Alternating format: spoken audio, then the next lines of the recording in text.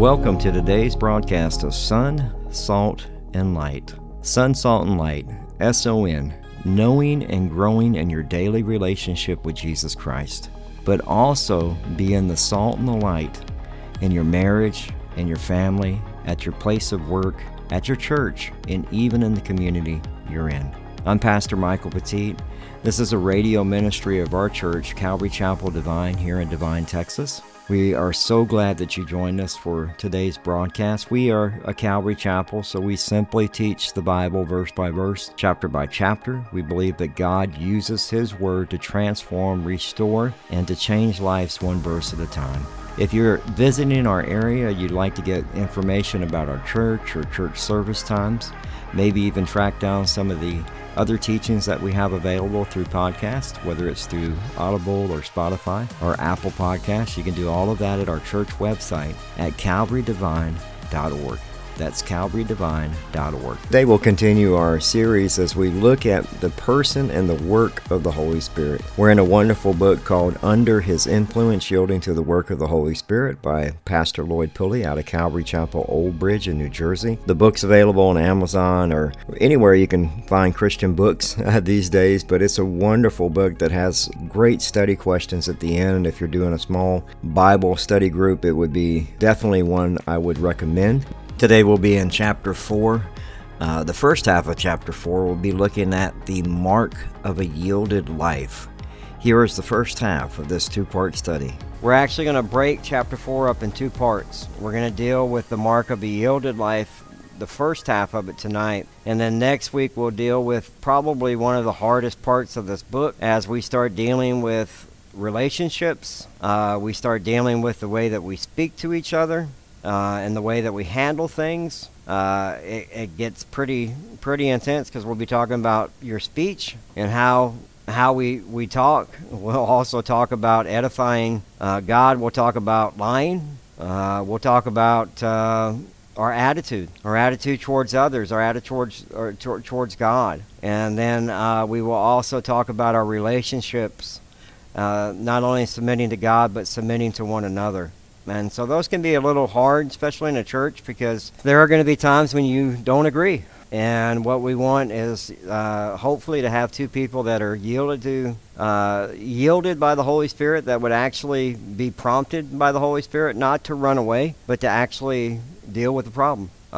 Because I've seen that when there's abrasiveness, what happens is that person will take off to another church. And they take the problem to another church and they do it with somebody else, and it never gets fixed. And so we want to be able to handle these things the way that God intended them to be handled. So Mark chapter 4, the mark of a yielded life, we're in under His Influence, Yielding to the Work of the Holy Spirit by Lloyd Pulley. It's available on calvarydivine.org. God bless you. God bless you.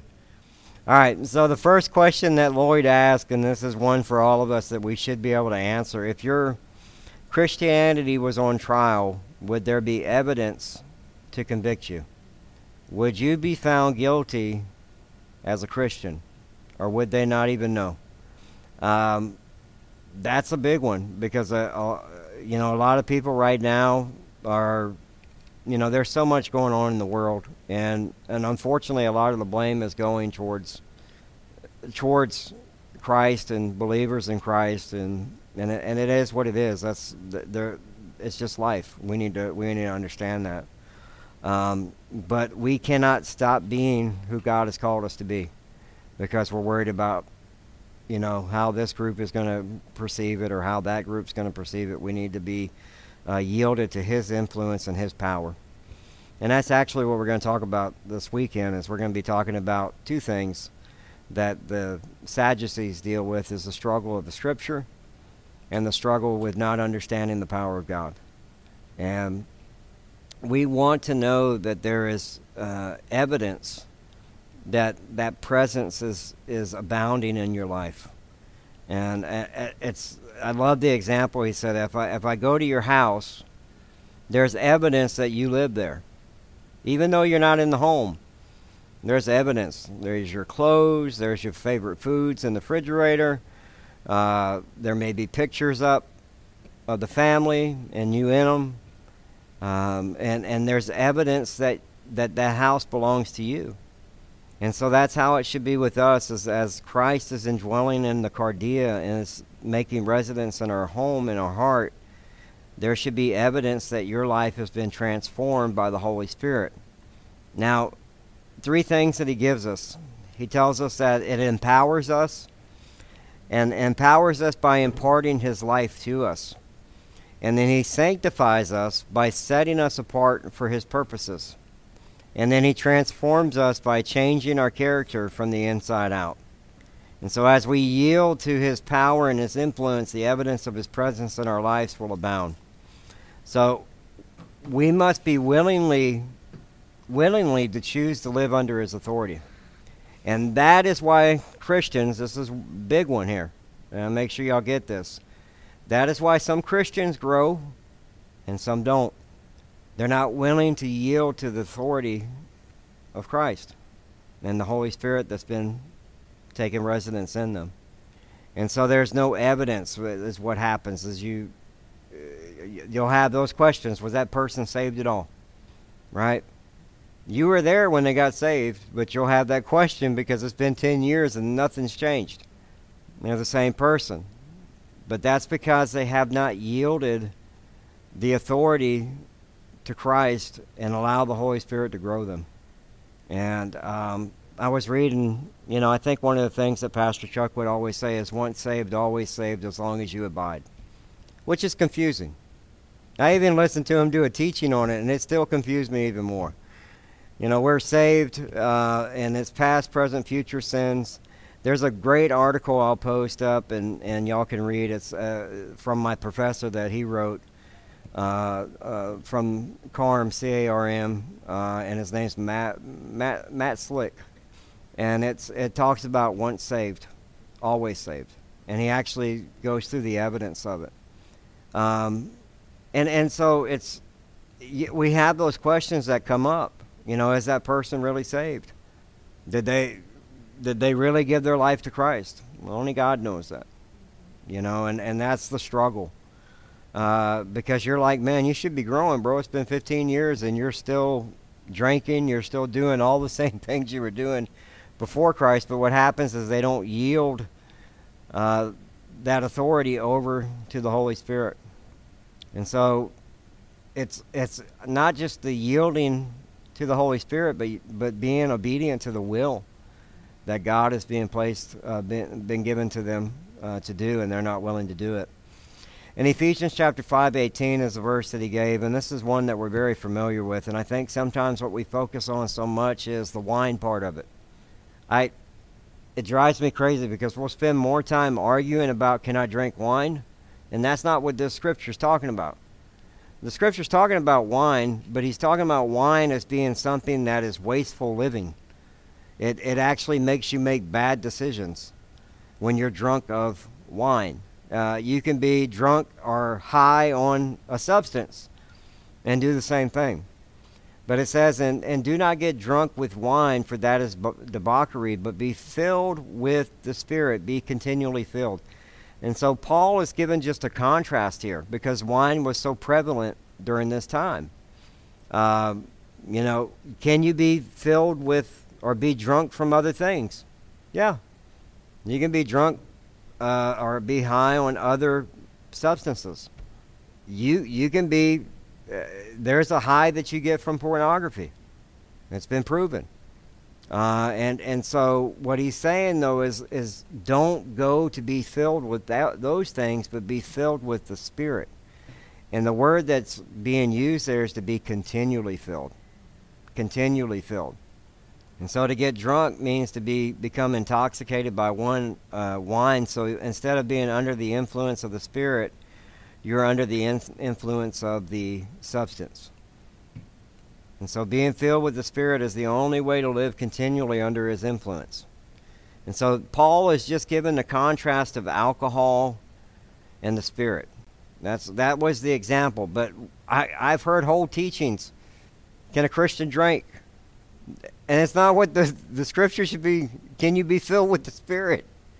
Is the main thing. The word that they use there is and the translation that Lloyd had was dispensation, which actually means wasteful living. Wasteful living. And so people will tend to squander valuable resources.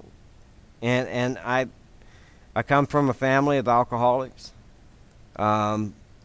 It's crazy. I've come from a family of functioning alcoholics. And they do fine and then as soon as they're off work, they're, drinking like a fish.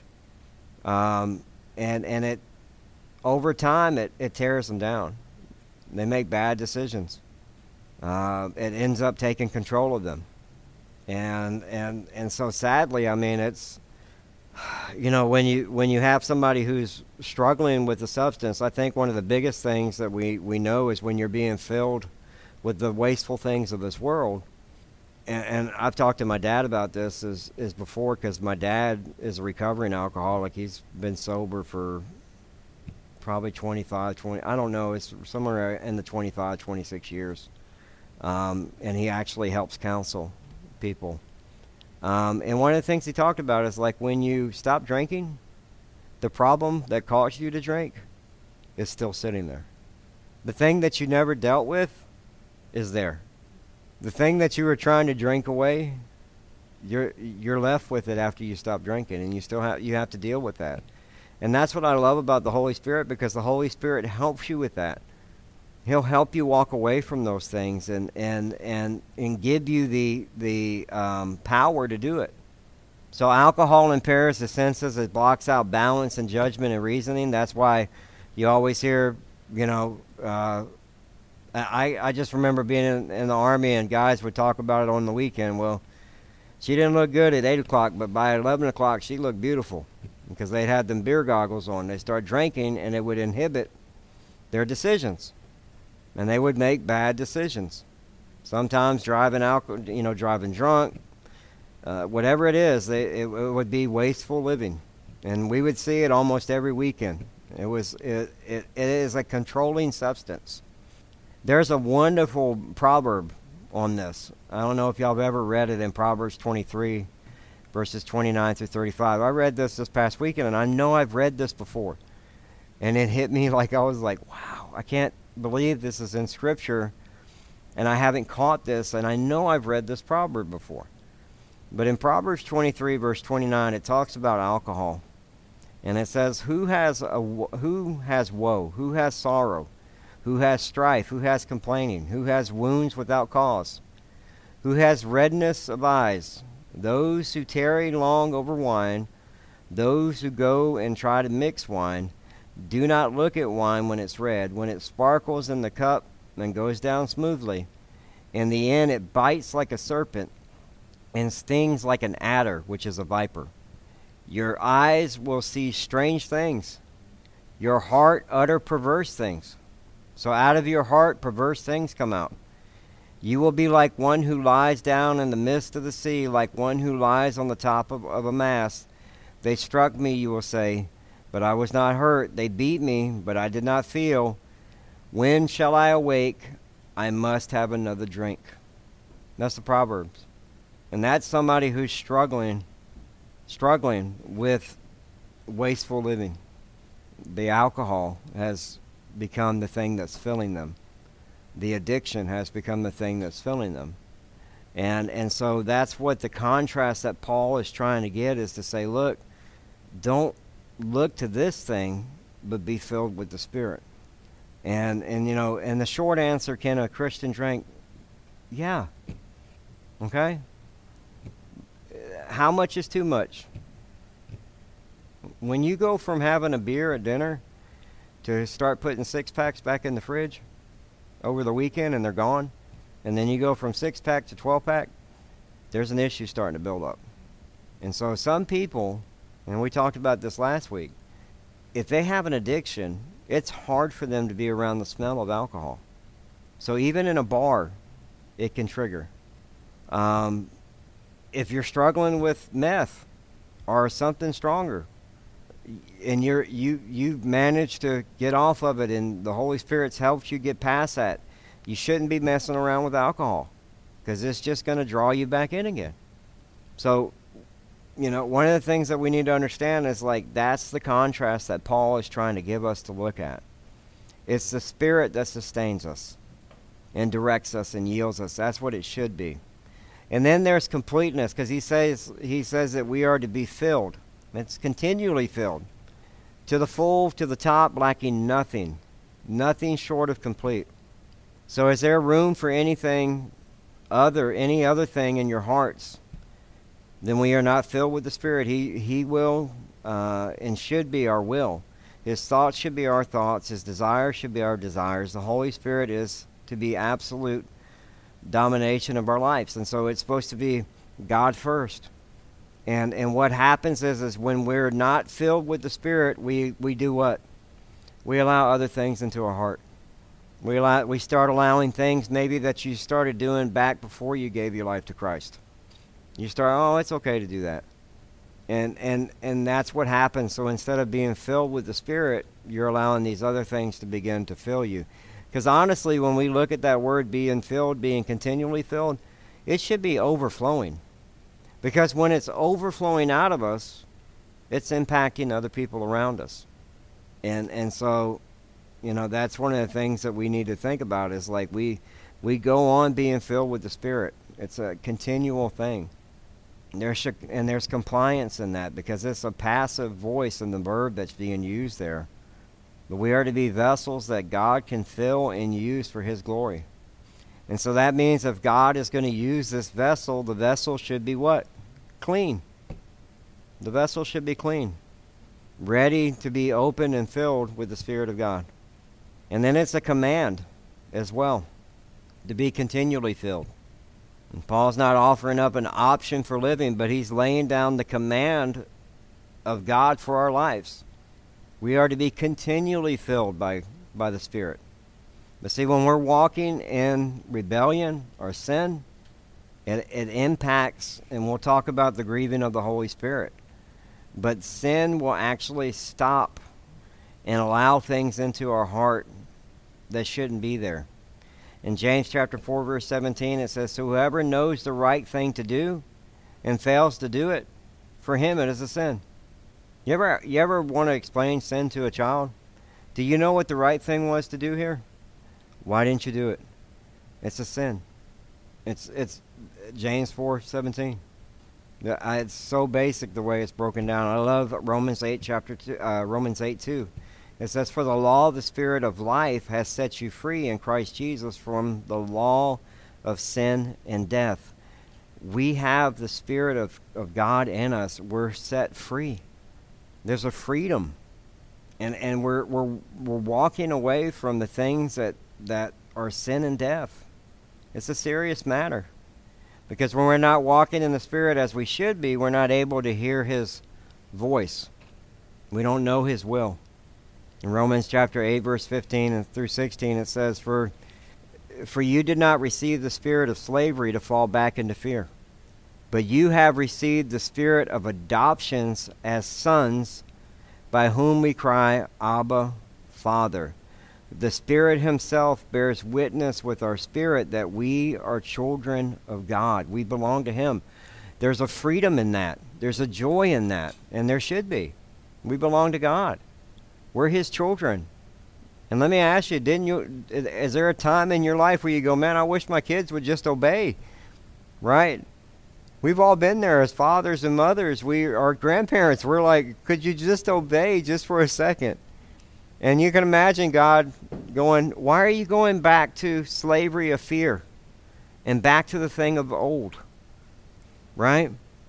You have the Spirit in you. Just cry, Abba, Father, and walk away from that sin and repent because you're my child.